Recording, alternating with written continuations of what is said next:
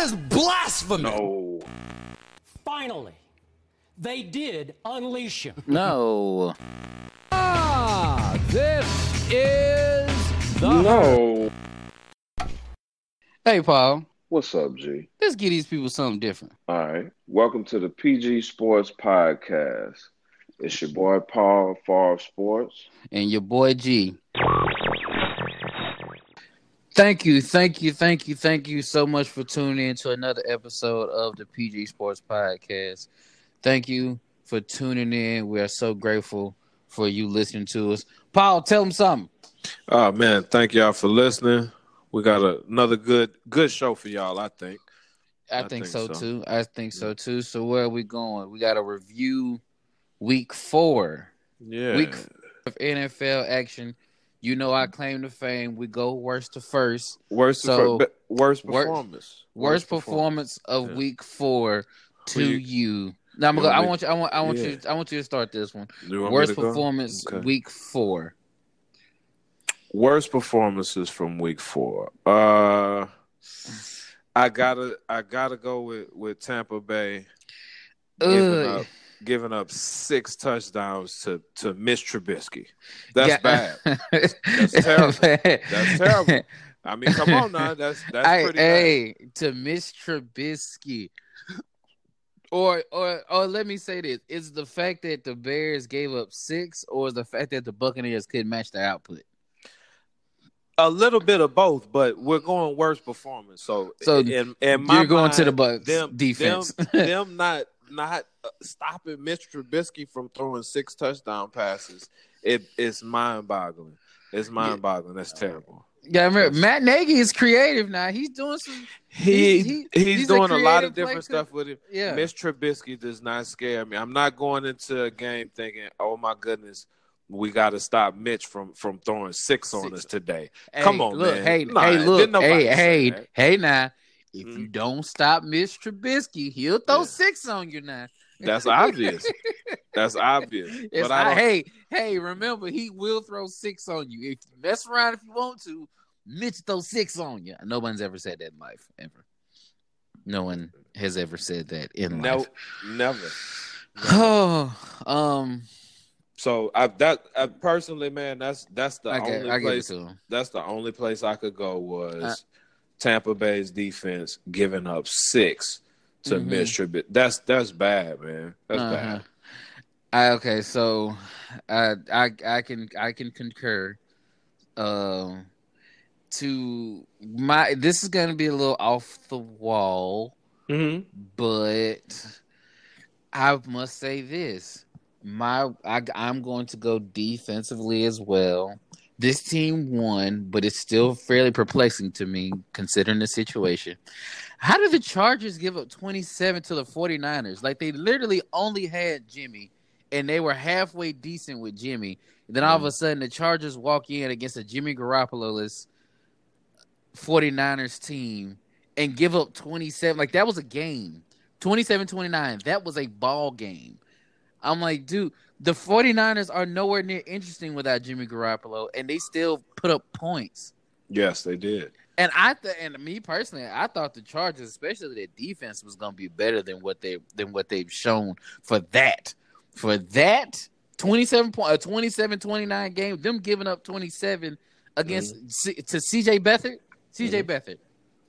That's worse than Mitch Trubisky. I mean, if we're really talking about it, you know what I'm saying? That Beathard, yeah. CJ Beathard, yeah. 27. If somebody going into the week would have told me, hey, CJ, if someone would have told me before the week going into the week, hey, CJ Beathard is going to lead 49ers to 27 points. What? So they won without Jimmy? That's what I would have thought. That's what I would have thought. Like, right. They put up 20. Oh, CJ Beathard leads them to 27. Boy, no, they win that game. But the Chargers give up 20. They are in a competitive game, which possibly with the bottom level of their conference at this point. Out of the NFC, was it the NFC West? That is the bottom level of their division, and that is a 27-29 game. Come on, Chargers. That's y'all gonna have to beef that up to make that to have a chance because I like y'all coming out. I like y'all coming into the year, but y'all are making me regret that as a whole. Regret that. Mm-hmm. Yeah, and I can't do it. I don't know if the Chargers, y'all let me down with that one. So, right. Flip, best performance, week 4. What stuck out to you to make you just go, oh my? I gotta say Patrick Mahomes left-handed game winner. Just that pass, just that play. Yeah, just that particular play. Because I mean, he had a good game, but he didn't have a game to the level that he had been playing the first few weeks. But that was about the first half, and then he made the plays to the second half. No doubt. But he was not that way the entire 4 quarters like he had been up until that point. But the big time moment, left-handed pass, I liked it. Like left-handed shovel. Oh yeah, just get it out of his hands. Absolutely, and he did the right thing. I think that was awesome. That's my best performance of the week. I have to agree with that. And to me, I'm going to say this in comparison, okay? Mm. I gotta go Joe Flacco, man. I can see that. I gotta go Joe. He didn't blow the stat line away. But right. I'm saying this in comparison, right? Mm. You had like y'all, the Patriots. Y'all had the Dolphins.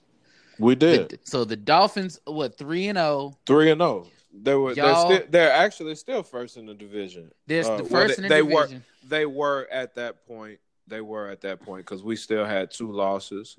Mm-hmm. They were at that point, even though we beat them, we were still in second place. But yeah, but what I'm saying is this. I'm sorry. But in comparison, I got on a Patriot tangent. My bad. Understandable. My but bad. What I'm looking at is this. The Dolphins had a chance to get a stranglehold on their division. Oh, absolutely. And they went out there and looked bad. Laid an egg. Laid a huge egg. But I like to think that we had a lot to do with that egg. But okay, of course, what I'm saying, I'm not saying what it is. The Patriot play this. As far as that's concerned, the Patriots went out and did Patriot-like things, went out, beat the Dolphins. But what I'm saying is the fact that the Dolphins were 3-0 coming into this game, and then they get the cream of the crop of the division and go out there and just lay a complete egg, and you're just like, dog, that was y'all's chance. Yeah.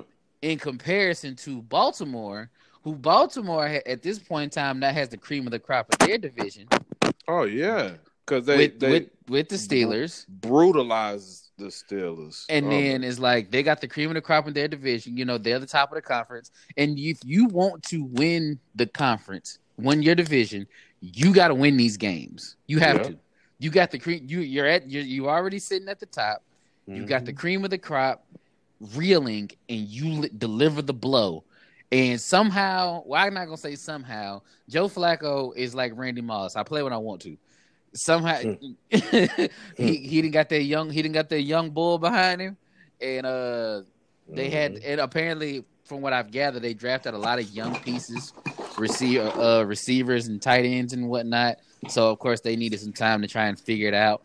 But Joe Flacco just done said, "I play what I feel like it." So now this year, he's like, "Hey, this year I feel like playing." So So now they came out here, beat the Steelers Sunday night, and hey, now they lead the division. In my opinion, they beat the Steelers handily. Yeah, you know, in my opinion, they beat the Steelers handily. It wasn't a typical Baltimore Pittsburgh game. No.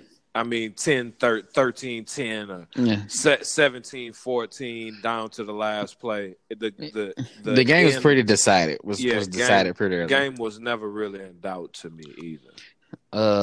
So anything else that stuck out to you before we jump ahead here? Anything that stuck out to you from week 4? The Bengals-Falcons game. I think that was an outstanding game. Shootout. It was a shootout. I like that. That was a good football game. Never would have guessed that would have been a shootout. I think I I think I said last week that one caught my attention. I don't care. I don't care what nobody say, and I'm sorry for cutting you off. I don't care what anybody says. I know that Andy Dalton has listened to the PG Sports Podcast. It had to be what week 2, whatever time it was. I do remember you specifically calling him the Red Ryder BB gun. And Andy Dalton heard you call him that and said, I'm going to show this guy. I'm going to show this guy because he has been playing some really good football, man. Really good football. Really good football. I will say this. I heard a theory and I wanted to bounce it off. I wanted to bounce it off for you one time. What you got? That a lot of people hold the title of first round talent, right? Mm-hmm. And that when you're the quote first round talent, you kind of given a little more leeway as opposed to others. Of course, because like I said, you've seen trades happen, signings, and then you can't tell me to then think to yourself, oh, he was a first round pick. So then you would think to yourself, okay, this guy might have a little talent here. We just got to see if it works. Now, to me, I feel like that's what happened with Jameis and Ryan Fitzpatrick. Jameis, first round pick. He was ultimately always going to be the guy. Ryan Fitzpatrick, lowly backup, Harvard, whatever round he was picked in, never regarded as that talented of a guy. So as soon as he had that first bad half against the Bears defense, who had been, just walking everyone up to this point, they pulled him, put Jameis, and Jameis didn't do any better. He literally didn't do any better to me. No, he didn't. But at that point, and as much as I was on the Fitzmagic train, right? At that point, the way he had played, even though he brought him back against Pittsburgh, man, that first half he looked like how is he even in the NFL? Okay, right. So that first half combined with the whole first half of the next game, I'm gonna go with Jameis. I mean, we're not gonna go Ryan Fitzpatrick long term. So trust me, he was never to me. He was never the long term answer. So at all. we got to see if Jameis is that guy. I mean, sometimes he looks like it, and sometimes he doesn't, and more often he doesn't. So. To me, and that's why I say I think that was the thing and that was the thing to me that was weird to me as far as like the leash, because that was my thing for like the last 2 weeks in dealing with him was how long was his leash? Because that was the thing I had discussed in my brain was how long was his leash? Like how long could he play bad and they would still keep with him? Because we know Jameis is who we got, is the guy we got to see whether he's going to be able to be our future or not. We know it's not Ryan Fitzpatrick, and that's the thing about it, because it's like you said, Jameis hasn't. He's there. He's the quarterback, but he's not. He hasn't done anything to me where I'm just looking at him like, oh, why not? Like, oh, you're replacing Jameis? Like, I would never say that as a whole. No, I wouldn't. I can't. I mean, he hasn't as much talent, and me and you have talked about this on previous shows. As much talent as everybody on earth knows Jameis has. Talent. He still has not shown me that you're worth all of it. You know what I'm saying? Yeah, because he's had bad years, and they still kept with him. But Ryan Fitzpatrick comes out, has 2 bad halves. Basically, if he has 4 bad quarters, and they're like, they went and jerked that chain on him. Yeah, let's go get it. Let's go get him up out of here. And the thing that amazed me was it wasn't even 4 consecutive bad quarters. Was half against first bad half against Pittsburgh, and then he looked like Fitzmagic again the second half. And then he had the bad first half against Chicago. And then they oh no, let's go. We got to go, Jameis. He's back. And then they pulled him. Then they named Jameis the starter, and it was just that simple. Yeah. And that was the whole thing. That was my biggest question with this whole Fitzmagic thing was how long would they let it run? Mm-hmm. And obviously it didn't let it run at all. And that was just upsetting to me. So, anywho, I'm gonna let you wait. So. We went there. All right, I'm gonna let you go and get this out the way since we are recording on a Saturday. Thursday night game happened. Yes, the Thursday night game with our. Come on, I'm gonna bring you on. I'm gonna bring you along, man. You can come on with us. You can come on with us. Our New England Patriots. Go ahead. Oh, the Patriots versus the lowly Indianapolis Colts with poor Andrew Luck. Oh Jesus! Poor Andrew. Luck. I hate it for him. Now, I will say one thing though. Mm-hmm. I will say one thing. Andrew Luck is still a damn good quarterback because the game could have gotten really ugly. Okay, it was 24-3 at the half. Yeah, game could have got really bad. Now the first possession out that second half, man, we had the ball and I thought that we got the third down conversion, but we didn't.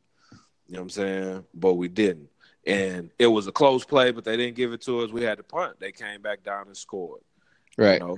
So that made it 24-10, man. And Andrew Luck, I forgot what happened next, but they scored again quick, real quick. Made it 24-17. It was a game again, and then, we did, I like the way you say that. We did Patriot things. Yeah, and we took off. It is. It's Patriot things. It's nothing that we haven't seen for the last, 18 years now? No doubt. I like to shout out to Tom Brady for his 500th touchdown pass. Yes. Only three people in history have 500 touchdown passes. So shout out to Tom Brady for that. It was Josh Gordon, only person to do that with one team. With one team, of those three, it's him, Peyton Manning, and Brett Favre, and Brett. Yeah, he's the only one to do it with one team. Absolutely. So shout out to Josh Gordon, man. I hope he stays clean because if he does, he makes us downright scary with Julian Edelman back underneath. We got the underneath route. Underneath route in two different ways though, because Julian Edelman will run the underneath from outside of the hashes or from the slot. And then we got James White coming out of that backfield. Okay, so we got a lot of different ways to hurt you underneath. We got Gronk intermediate, you know what I'm saying? Anything in the middle of that field, we got Gronkowski. And if Josh Gordon can stay right, man, we got somebody that could blow the top off the defense and catch the ball when you throw it to him. And he could run the whole route tree, to be honest, but he's such an imposing force on that outside. He's going to blow the top. He's going to take two people, a safety especially, with him every time. And Gronkowski going to kill whomever underneath, So the problem with when we had against the Jaguars was Jalen Ramsey. Jalen Ramsey was on Gronk, and they put a safety on top of him, and none of the other receivers could create any space. Yeah, Hogan and crew wasn't getting loose. No, they couldn't get loose. And Sony Michel was coming back a weekend off of an injury. So he wasn't healthy as he is right now. Okay, so we ran into Jacksonville at a bad time, and they beat us. Right? They beat us, and they were the better team. But with Josh Gordon in the mix, with a healthy Sony Michel, I like us going forward. Defense could be better. Defense could be better, but we were definitely good enough to stop the Colts. Yeah, that's definitely one thing that y'all could do. Y'all were definitely good enough to stop the Colts. I just wish one thing would calm down as far as y'all's Patriots hype. What's that? Can we stop with the Josh Gordon, Randy Moss comparisons, please? Why? Can we stop that? Why? Can we stop that? Why? Okay, what? Let me. I am a huge Randy Moss fan, but I am also a huge Josh Gordon fan. And this is a big if, and I mean, everybody knows things happen. You're an adult. You have your own responsibilities, whatever. If Josh Gordon had came into the league and not been interrupted by his own doings and not been able to play football for 2.5 years, you would not have ever brought up the comparison of Randy Moss and Josh Gordon not being on the same playing field, because he would be every bit of Randy Moss.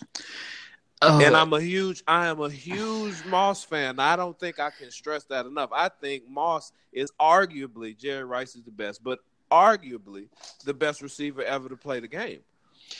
So for me to say that Josh Gordon, they would be what and what, man, because Josh Gordon has Hall of Fame talent. He has generational talent. He just couldn't get out his own way, man. I like the Randy Moss comparison, me personally. I personally don't, because here's the fact of the matter is this. Talent and production are two totally different things. Agreed. No, if you're going strictly but from a number standpoint, I totally agree with you. Because here's the thing as a whole. A lot of people would always label Randy as a problem, difficult, whatever the case may be. Honestly, as a whole, I've only ever heard media people say they hated Randy Moss. Because as far as that's, it's like, because I've never heard a teammate say it. I've never heard a coach say they didn't like coaching him. I've never heard he was never a drug problem. He never got arrested. It was never anything. What was the worst thing Randy would do? Yell for the ball? But he did run over the parking. I mean the meter maid. That's not politically correct. I'm sorry, listeners, but the cop that wrote the tickets by the meter, and he ran over one of them. He did do that. But the fact of the matter is this: what's the worst thing you heard about Randy? He yells for the ball. Yeah. Hey, throw me the ball. That's what most great people want. They want to be productive. They want to do things and be productive. And just, I don't know, put it like this. It's like you said, all of that plays a factor into it for me. Now, could he go to New England and be productive? Absolutely. Absolutely.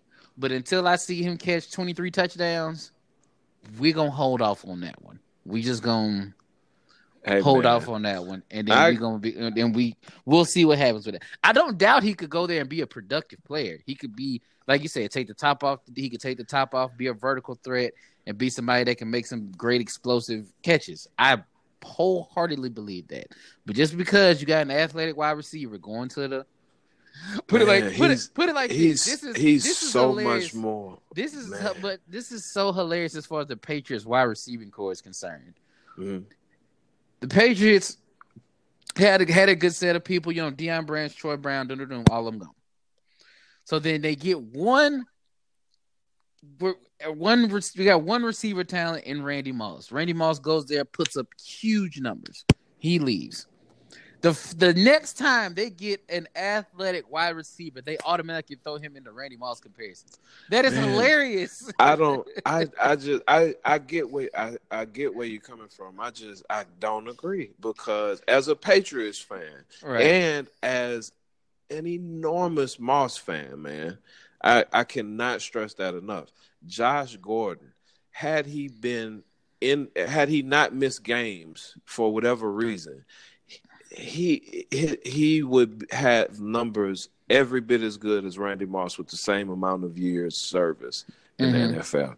I wholeheartedly believe that, man. Josh Gordon is an animal.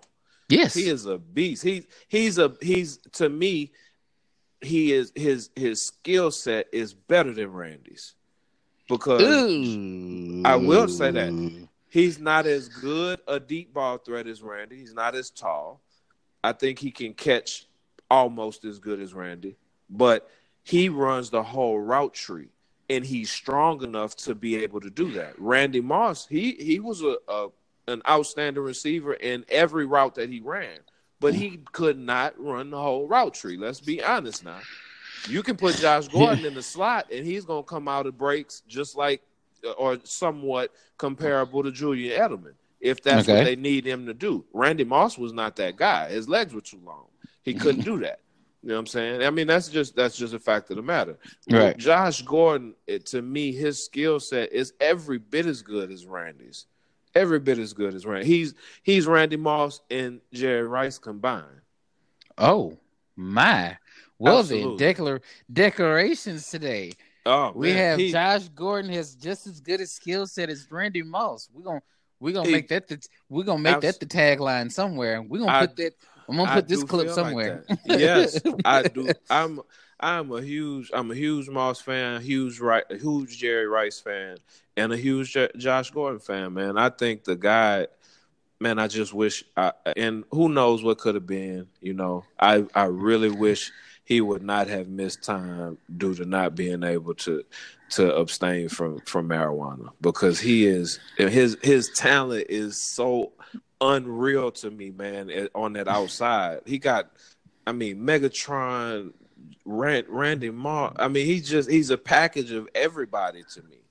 You know, he really is. I like Josh Gordon, man. I think he helps us win another Super Bowl if the defense is somewhat more competent than they are now. That I will give you. He will be a very productive piece on that offense. So now, like you said, poor Andrew Luck. He took his L, but we'll let that one go. All right, we're going into week 5. I'm looking at a lot of the matchups here. To me, I only see about two games that stick out to me. I got 3, but I got 3. I think 3 that stick out. I think we might end up having the same 2. What's your 3 that stick out? The Steelers Falcons. Yep. Of course. That's gonna be a good one. Yep. Jags Chiefs is gonna be the best game of the week. Yep. And what's your 3rd? Your Vikings and the Eagles. That's really. Game. I'm not even counting that one.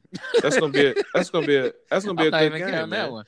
Wentz is hitting his stride. You know what I'm saying? Even though they lost last week, but when he's getting more comfortable on that knee, you know, and the Vikings, Kirk Cousins isn't playing bad football, man. Defense got to get together. And we are dead last in rushing. Dalvin Cook got to get it together too. But with your defense, to me, your defense, they know that they got to get it together. Mm-hmm. You know what I'm saying? So the Harrison Smith out there, Xavier Rhodes, man, those guys, and hopefully Everson Griffin comes back from the issues that he was having. You know what I'm saying? That, man, y'all have a stout defense. They gotta pull it together and start playing somewhat like they were last year. That's gonna be a good game. I think that Vikings Philly game gonna be good too. Because see, to move off of that one for a second, Falcons Steelers coming off that big loss. Falcons coming off that shootout. Falcons have lost their last 2, and Steelers losing to the Ravens, and it's like Steelers. They're still a notable name, but they have really been struggling this year. They've struggled. The defense not playing well. Le'Veon Bell, that whole situation. He's talking about he's coming back week 7. Is them trying to trade him? Them trying to trade him. Now the Falcons as a whole, the Falcons are going to be in shootouts for the rest of the year. They lost like 3 very key defensive pieces for the year. They lost them early, so they're pretty much going to be in shootouts for the rest of the year. Like if Matt Ryan isn't throwing 4 a game, they don't have a shot. Okay, I agree. And the Steelers, this whole thing with Le'Veon and the defense, like I said, to me, the defense don't like they just have the horses they used to. It don't look like they got the players that we're used to seeing in previous years, in years past. Right. Because I don't think the scheme is bad, because I've watched Pittsburgh play. It just looked like the guys that they used to have, the guys that would get there, they aren't getting there no more. Yeah. So, like I said, but of course, the Steelers, Falcons, Matt Ryan, Ben Roethlisberger, they'll always I mean, be that's very interesting games. Anytime you have as far as NFL right now, Mm-hmm. they both would be considered tier 1 quarterbacks. So it's Matt Ryan on the bottom half of that tier. Agreed. But I mean, hey, with his resume, you got to put him up there. So MVP. So yeah, MVP. So hey, anytime you see two of them guys squaring off, it should be a good game. You know, should be a good game. Yeah. But the Jags Chiefs. Chiefs. Boy, put it like this: the Chiefs can't stop a nosebleed. The Jaguars' offense isn't mind blowing, right? So basically, you have the marquee matchup of the Chiefs' offense versus the Jags' defense. Number one versus I don't quite know where Kansas City's offense ranks, but the Jags are number one in defense. Who cares? It's Jaguar defense versus Patrick Mahomes. Enough said. Like number one in points allowed. Excuse me. Like, because literally, it's like we got Patrick Mahomes. The guy's been lights out, throwing left-handed shovel passes, scrambling out the pocket, strong arm against this swagatastical defense. Jalen Ramsey talking smack to Tyreek Hill. Yeah, the return specialist. Yeah, he made a Pro Bowl as a return specialist. I made it as an all-pro corner. He made the Pro Bowl. My position. He made the Pro Bowl as a return specialist, so I really don't see this matchup that you're talking about. I loved it. Guys, you have to put it like this. Anytime I'm just scrolling during the week and I scroll and I see Jalen Ramsey trending, I just go, yes. I got to go see what he did or what he said. If I scroll Twitter and I see trending topics, Jalen Ramsey, thank you. Thank you so much for this goal. Before I even listen to what he said, I just go, absolutely. Thank you. He gives you gold content every time. He gives you gold every time. I love him. Love him to death. No but doubt. Let me ask you this. Mm-hmm. All right, so you know what? We both agree that this is going to be a game. Do the Chiefs lose? Possibly. I'm gonna put a stake in the ground. Uh-huh. Oh, well, if you want me to put a stake in the ground, yeah, they lose. You think the Chiefs lose this week? Yeah. Ooh, I don't think they do. I'm picking defense over offense. Jalen Ramsey is not going to do to Tyreek Hill what he thinks he will, because if Tyreek Hill gets behind him as fast as Ramsey is, he ain't Tyreek Hill fast. No one's Tyreek Hill fast. Nobody is Tyreek Hill fast. So, but I do think I think I love the Jaguars defense. I think the Jags win. You think the Jags win? I'm going Chiefs. I don't think the Jaguars offense, even though the Chiefs can't stop anybody, I don't think they put up enough points to beat them. Mm-hmm. I think what you're gonna see is a lot of first half is gonna be jocking. They're gonna be going back and forth. Both of them playing good ball. And then I think that Jags defense is gonna tire out, and I don't even think it's gonna be a blowout. Like I think the Chiefs just make like one or two more plays more than the Jags, and they come out with a between 3 and 7 victory, like a 3 to 7 touchdown, like no more than a touchdown. They make one or two more plays. I agree with that. I think it's going to be the other way. But yeah, I don't think neither of them are going to beat the other one bad at all. No, not at all. I think that put it like this. I think what's going to happen is this is the tape people are going to look at and go, okay, here's how we slow this whole thing down. Yeah.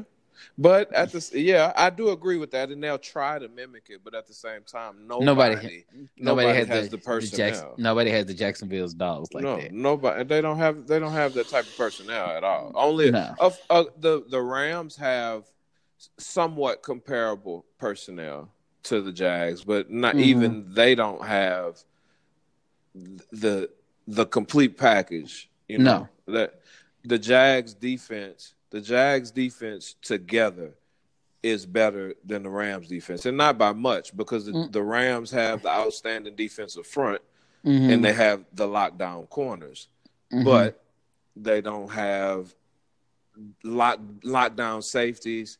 Their linebackers are kind of weak. The Jags' whole defense is they're above average. At minimum, in a position above grouping, they're above average. Yeah, like they got a bunch of guys who can really play ball. Oh, that's why I say I think the Chiefs still take it. And to me they take it because I don't trust the Jags offense. That's just me. I don't trust the Jaguars offense. Blake Bortles got his money. He gonna show you. He got to show everybody. I will say this. They say he's been looking more comfortable, which is good, and that's led to him, making a lot of more plays where people are going, "Oh, okay." But I just still don't trust the Jags offense. I don't trust Blake Bortles. I don't trust that whole thing. I don't trust them to make enough plays to get the plays and a tight win. The Jaguars don't do it for me. But since you like the Vice and the Eagles, I would love to hear you break this one down, please. I want to hear this. Vikings, Eagles, two teams that people probably thought they'd be 4-0 by this point in the season. Right. That's why I think it's going to be one of the better games of the week, is because of the expectations before the season started that everybody had for both of the teams. Because we're looking at a Vikings team that's 1-2-1 and an Eagles team that's 2-2. That's 2-2. Their records going into the year, they both be 4-0. I would the Vikings would be 5 or 4-1, 4-1, 5-0. No, they're 1-2-1. Yeah. Oh, okay. Yeah. No, they'd be 3-1, 4-0. We're 1. Yeah, it'd be 4 games. It'd be 3-1, possibly to the Rams. 3-1, 4-0. Yeah. And going into that, you thought this game would have been a blockbuster. Probably would have done a flex schedule in week 4 and moved this one to Sunday night or something. But they didn't. I'm just like I said, I just don't see. I want to know what it is that you see that you say, okay, this could be a good one. I would love to know the fact that, like I alluded to earlier, the Vikings, they have a losing record right now. They have to win this game, especially considering how good the Bears are playing and the addition of Khalil Mack. They have to get back on track or they're going to fall too far behind. You still got Aaron Rodgers, and now you got the Bears that are playing really good football as well. So they can't fall too far behind because the NFC North is a tough league this year. It's a tough division. Yeah, because it was just a 2-team race. Now it's a legit 3-team race. Absolutely, a legitimate 3. Absolutely. It's a legitimate 3-team race. So I think that in conjunction with Carson Wentz getting back, even though they lost last week, like I said, but getting back used to playing competitive football again after the knee injury, I think that's going to be one of the outstanding games of the week. It's going to be a good one. Well, now I've always heard different philosophies, coaching philosophies and whatnot being in the NFL. I've not been in the NFL, but the saying is they always break the season down into quarters. Teams play 16 games, so they try to break the season down into 4-game increments. So now I think this would be a good idea. Let's break the season down for us into 4-week increments. Okay. We have a quarter of the season over. What has been your biggest noteworthy thing from the first 4 weeks of the season? Well, I got a few actually. And go ahead, knock yourself out. We could talk about all. We don't have to talk about all of them in depth, but I got a few. Whatever you want to hit. The Le'Veon Bell situation with the Steelers, of course, is one of the bigger stories of the year. But the Earl Thomas injury in Seattle, now that whole saga, that whole thing is conjunction with the Le'Veon Bell situation, because Earl Thomas was in the same situation. He decided that he was going to go, though. He decided to report. Right. Now, he didn't get the long-term deal, And now he broke his leg again, the same leg for the second or third time. Okay, so now Le'Veon Bell is looking like a prophet to some people. That were saying that, oh man, he's not putting the team first, blah blah blah. I mean, Earl Thomas is the example. He's the example of why Le'Veon Bell is doing what Le'Veon Bell is doing. I don't have a problem with Le'Veon's holdout. The man, there's a certain amount of years that you can earn good money in the NFL, and he's trying to maximize that time period. So I can't be mad at him. So that's go ahead. You want to speak to that? You want to speak on that? First thing, rest in peace to the Legion of Boom. Yeah. Oh, that was a great era. I love the Legion of Boom era. No, don't you ever talk about me. Absolutely. Boy, I watched that interview. I watched that interview and I smiled from ear to ear. The Legion of Boom. Rest in peace to the Legion of Boom era. One of the greatest defenses ever. And now I'll say this too. And now I see what people talk about when they refer to like legacies and whatnot, and how like I understand as a whole why Richard Sherman and them was so pissed off about that interception in the Super Bowl, because now we're like LOB won Super Bowl, great defense, good run. But then imagine if they could have pulled off 2-0. Right. Oh, the whole narrative changes. The whole narrative changes. We're talking if that team, that defensive led team could have pulled off 2 Super Bowls, one against the Patriots. We're probably talking about the greatest defense to ever walk the face of that. We're talking about them in conjunction with the 85 Bears, or the purple PPE, the steel curtain, that whole thing. Man, wow. Man, we're talking about putting a lot on. We're talking about them. That's up there. But if they would have pulled off 2, they'd have been up there. So I kind of understand a little more now, because now that whole era is over. Le'Veon, as far as this is concerned, has been a whole saga. To me, the whole Earl Thomas thing, just him and then him getting hurt and then apparently flipping the bird, and I still don't. To this, they still say he was doing it to the Seahawks sideline.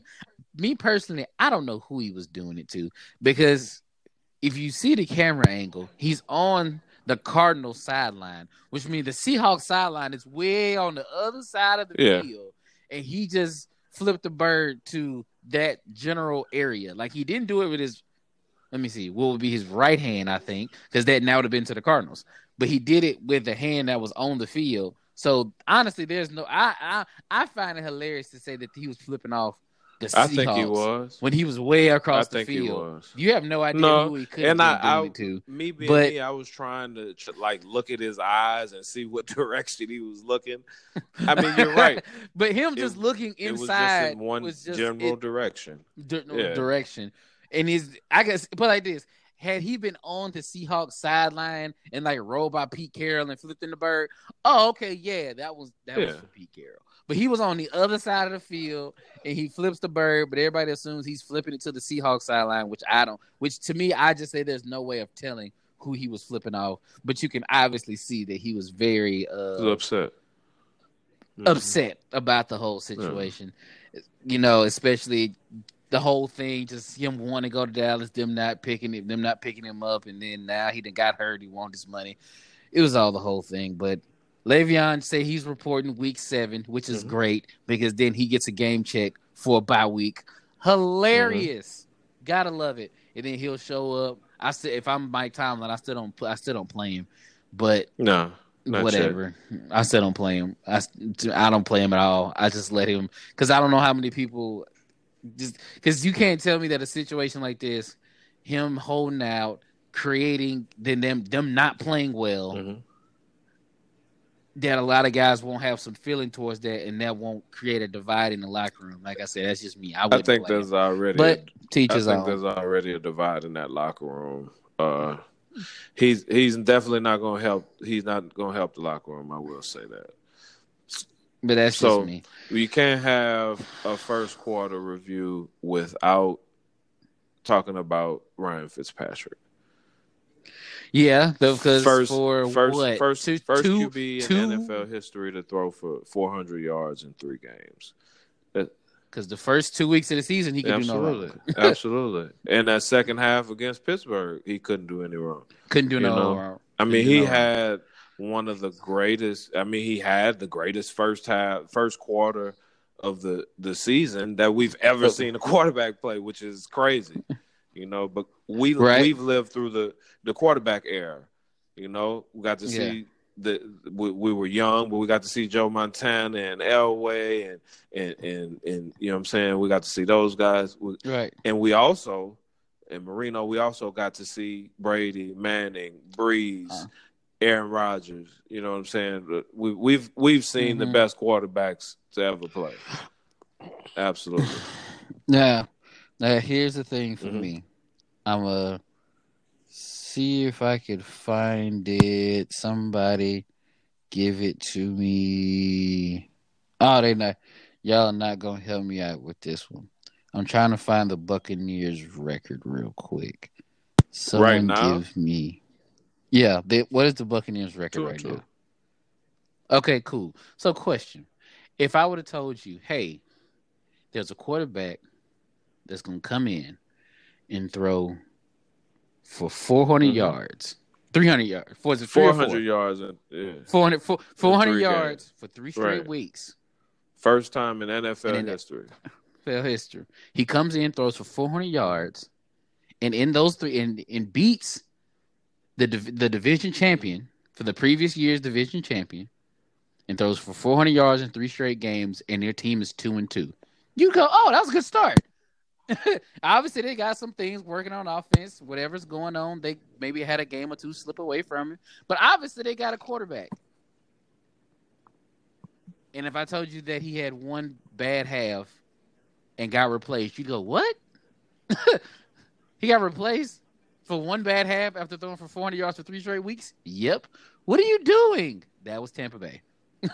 It is. Like I said, we know the context of this situation, right. But it's hilarious to think that could happen. That's what we're looking. The first 4 weeks of Tampa Bay season, they come out against the division winner from the previous year division winner in their home opener, lights them up, 48 points. Oh my! Come out week 2, 400 yards, gets the win. Come in against Pittsburgh, bad first half, great second half. Almost brings them back. Next game, lays an egg. Hey, lays an egg. First half, lays an egg, and then they pull him, and now they're back to the other guy, and you're just like, okay, so those other 400-yard games just not even matter? I don't know. It's just, to me,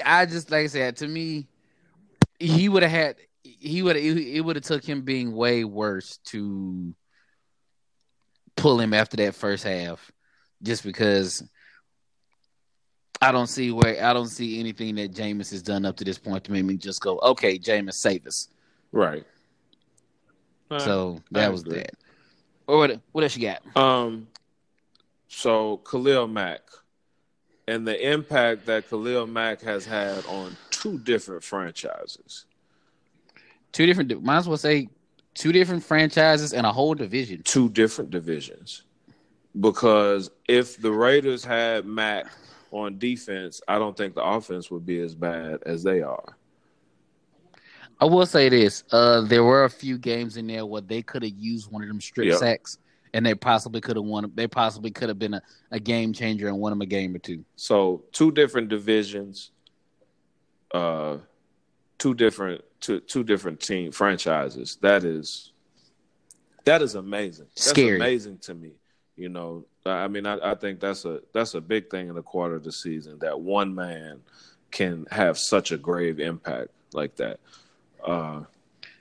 What you got?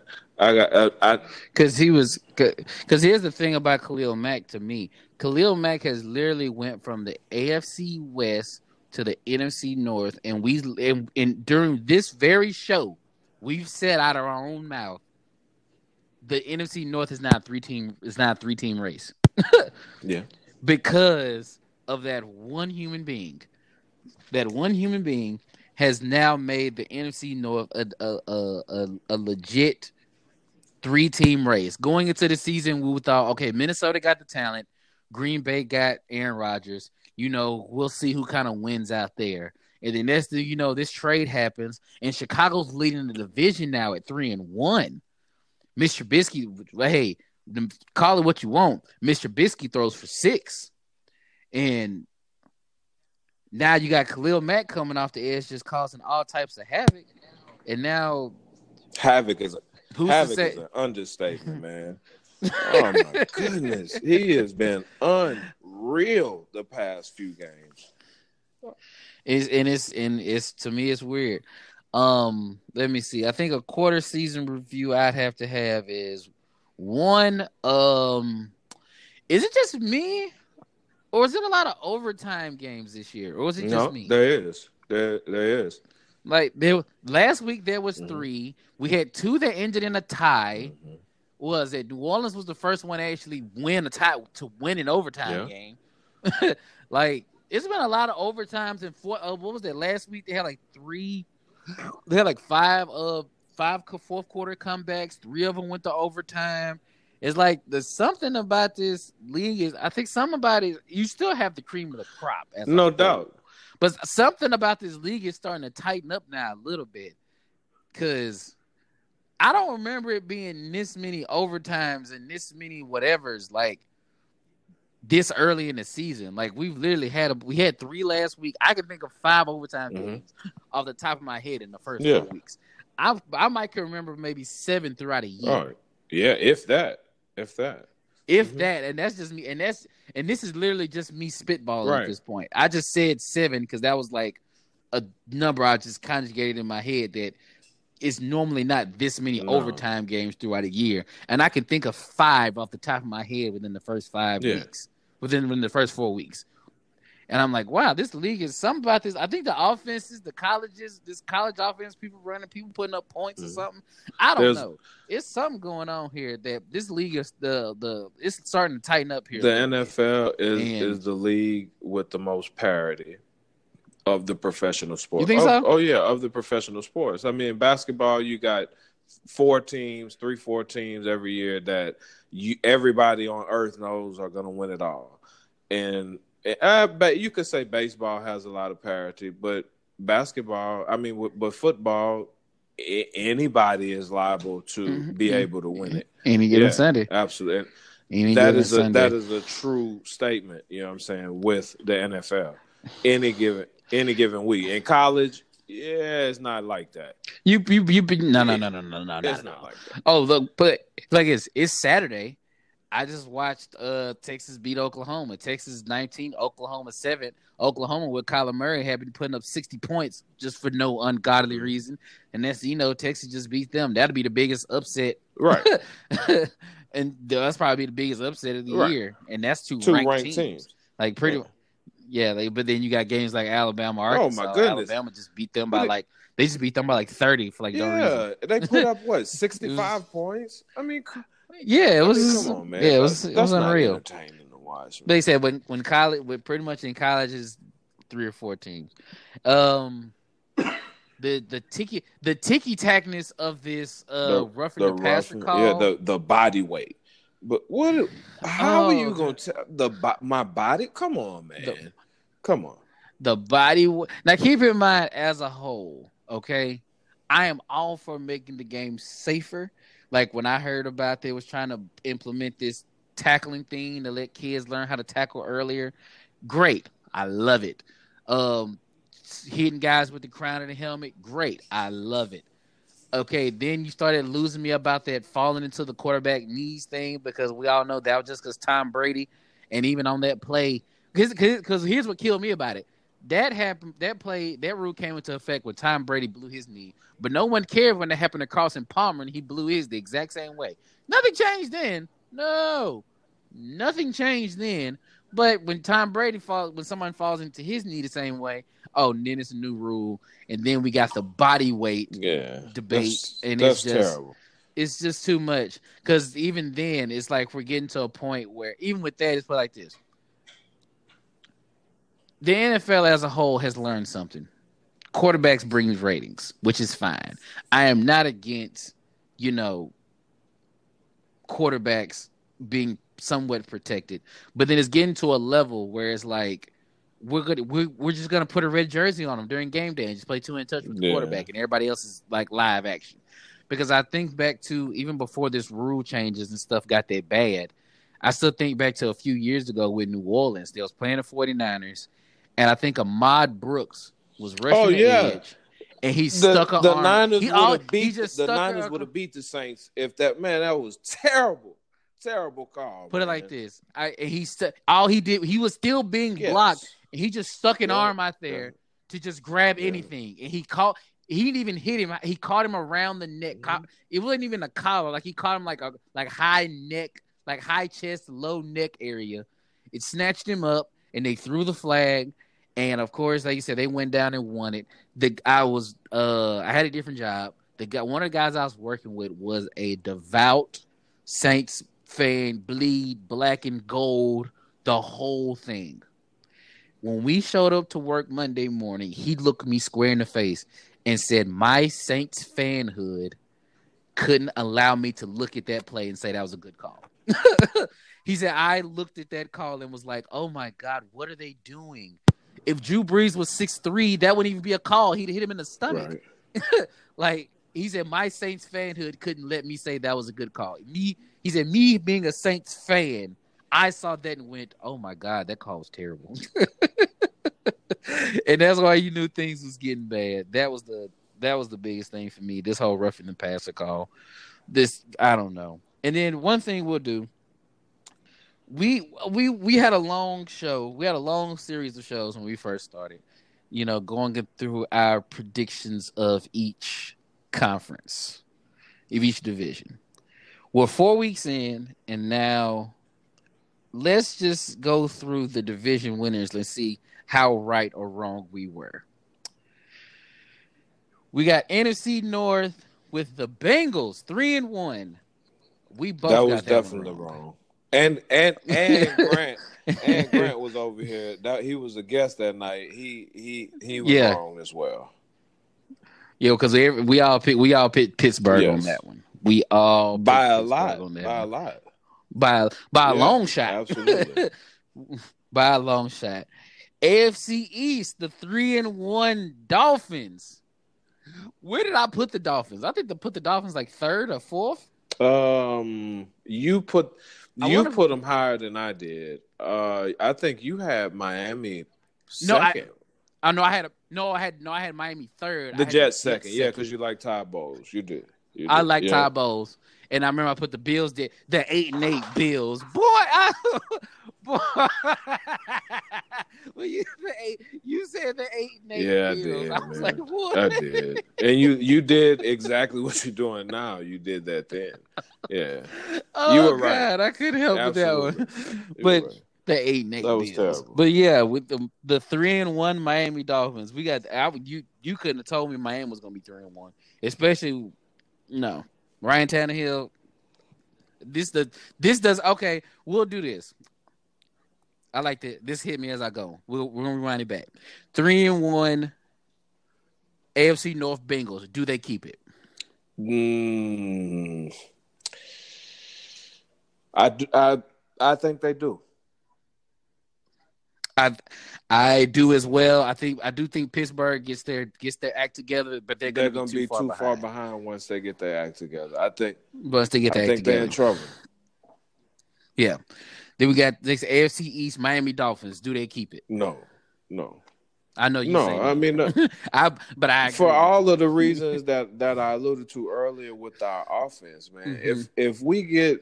But I mean, even if you don't like the Moss Gordon comparisons, bro, our offense will become reminiscent of that 2017 with Moss. If everything stays the way it is now, we got a running game, man. Sony Michel has been playing some good football. We got so many things you got to worry about. I agree with you. Miami doesn't keep it either. All right, we're gonna go to NFC North with the 3-1 Chicago Bears. I think me and you both had. Did we had them last? Did we put Chicago fourth? I think we had Detroit fourth. I think we both had Detroit fourth. But we never would have guessed they would have been the top of the division. No. All right, do 3-1 Chicago Bears? Do they keep it? Man, I find it hard to bet against Aaron Rodgers, man. I really do. That's if I have to be a betting man. No, they don't keep it. I honestly, as a whole, I don't think they keep it, but I don't think they fall below second. No, they're not going to fall below second. Which means that's telling me that Chicago is a viable playoff team. Which I don't. Definitely. I think that's a very realistic expectation for the Chicago Bears at this Definitely. point. I don't think either put it like this: either Green Bay or Minnesota takes first and Chicago's be second, and one of them teams gonna miss out. Yeah. I don't see Chicago falling below second. If they end up third, I'll be in total shock. I won't. Their defense is too good for them to be third. Right.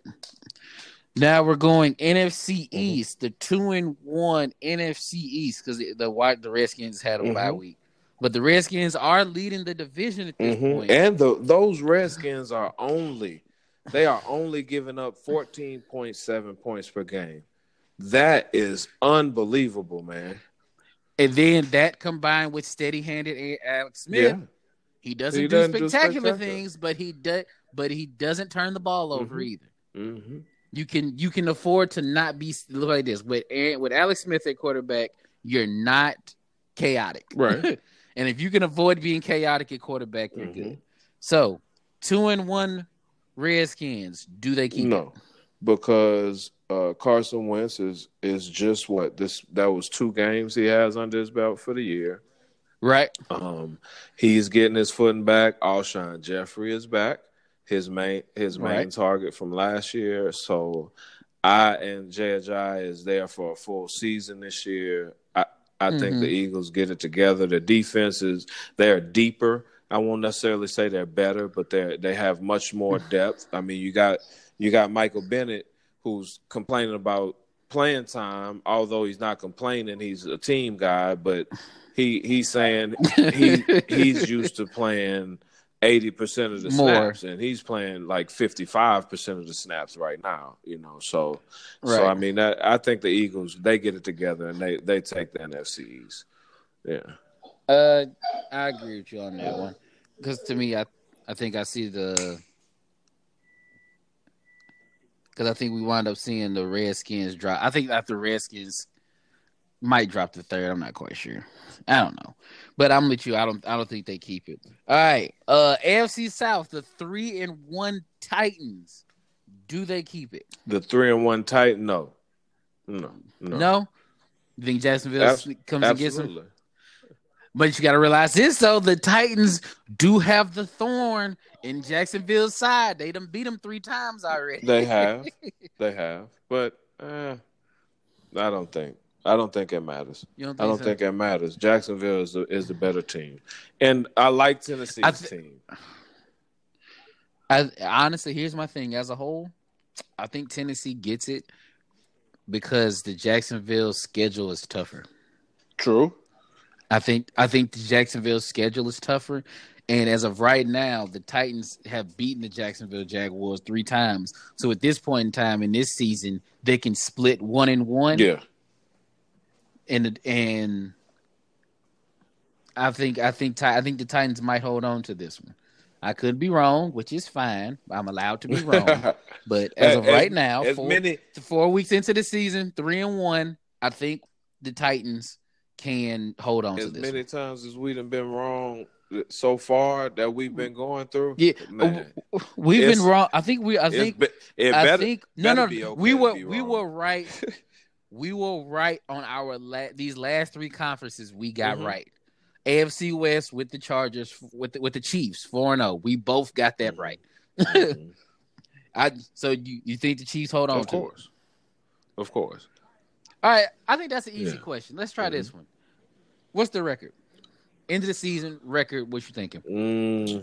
Because remember our season depended on. Remember, depended on Patrick Mahomes, and now we've seen Patrick Mahomes. We see that Patrick Mahomes is the truth. He right. is the truth.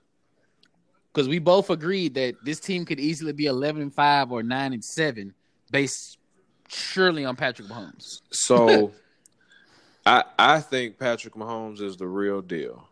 Okay. Right. So, sustainable? No, they're not gonna go undefeated. Excuse me, but their record at the end of the year, if we go by, all right, they got. Let's see, you got Jacksonville next. That's I'm taking possibles here, just trying to gauge the record. That's a possible loss. New England, of course, I think we're gonna beat them. The way Cincinnati's playing, I still think they beat Cincy. I think they beat Denver. I think they beat Cleveland. I think they beat Arizona. They lose to LA, the Rams. They beat Oakland. They beat Baltimore. They beat Los Angeles. They beat Seattle, and they beat Oakland again. So that's what 1, 2, 3. I think they end up with they're gonna lose more than 3 games. I think they end up with 4 losses this year. Because honestly, you want to know one of them losses? I think they could be Baltimore. Yeah. That's why I kind of hesitated there, but yeah, I think Baltimore's playing good ball. That's a possible loss. Yeah, I think they lose. I like 12-4 too. They lose 4. I like 12-4. All right, so then we got this one right. The NFC South, the 3-1 New Orleans Saints. Do they keep it? Yeah, me too. Because I don't see Atlanta doesn't scare me. Tampa Bay's too wishy-washy at quarterback, and Carolina. The only thing we got wrong was I thought Carolina was going to be third, Atlanta be second. I said they were going to be right behind the Saints, but you did. You said Carolina was going to be second, and as of right now, Atlanta has a lot of injuries, but I really don't think that those injuries would have played that big of a role. I still think they'd have lost the games that they lost, even with the stars that they have missing off of the defensive end. I give no disagreement, no extreme disagreement there. So then, last one, of course, the one we got right, NFC West 4-0, St. Louis Rams. My Super Bowl pick. Your Super Bowl pick. Do they keep it? Absolutely, without a doubt. It's not even questionable. Not even close. No, not even question. They're going to win that division. Like it's not even. But we said that just based off talent. Now watching them play. Oh yeah. Oh man. Bro, is it not? Forget that division. It's not even teams in that league. Just messing. Bro, think about this. Is it not amazing that division went from possibly the best division in football, when Kurt Warner was there with the Cardinals, you got the great Seattle defense, the Legion of Boom, Jim Harbaugh, and I mean that you got that conference fell fast. Oh, it did, but they were dominant for 3 years. There was a point in time where bar none very vividly the best division in football. I remember the Cardinals. NFC I think West. They were still trying to. In NFC West. I think the Cardinals were still trying to get their act together. They were still trying to figure some stuff out. But I remember very, very vividly thinking, "Oh, was it?" No. It was the Cardinals and Kaepernick. It was the Cardinals. The Rams was trying to get their life together. The Rams. Yeah, it was the Seahawks, the Seahawks, the Cardinals, and the Cardinals. Niners. Yeah, and them 3 teams they were dominant, playing very dominant, and that conference has fell fast. That division has suffered badly, very badly. So anywho, I think we got enough to try and get this one wrapped up. Let's go and get my socials and whatnot. Well, hey, as always, check me out at www.favresports.com. Definitely check us out on Facebook at PG Sports Podcast. On Instagram, we're PG Sports Podcast. Twitter at PG Sports Pod. Hey, please, y'all continue to support, and we appreciate the support you give. Like I said, we very much so appreciate it. Thank you very much for tuning in. Oh, I'm giving my Twitter. Your boy GCL YABOY GCL Twitter.com. And once again, we thank you so much for listening. Paul, got anything else you want to add? Nah, man. I just want to say we appreciate everything that y'all support that we do, and see you next episode. Wait, I got something. Up? I made Jalen and Jacoby. Oh, I heard your voicemail, man. I like that. I made Jalen and Jacoby. I like that show, and I didn't think it was gonna make it, but you know what? You got to put yourself out there and give it a try. And I made it. I'm happy for me. Y'all go check it out. The clip of us, awesome. The clip of my voicemail made to the show. I posted it on the PG Sports Facebook page. Y'all check it out. And beyond that, thank you very much. Thank you for listening. Peace.